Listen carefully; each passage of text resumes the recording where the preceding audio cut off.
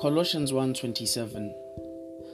To them God has chosen to make known among the Gentiles the glorious riches of this mystery, which is Christ in you, the hope of glory. Allow me to say that if you are listening to this, it is not a mistake. God has chosen you to make known unto you a mystery. And what is that mystery, you might ask? That Christ in you, the hope of glory. This is what the Sermons of Hope podcast is all about, bringing a hope that is not of this world, bringing a hope that is not tangible, bringing a hope that is able to meet your point of need regardless of your circumstances. And the name of that hope is Christ, Christ, Christ, Christ, Christ.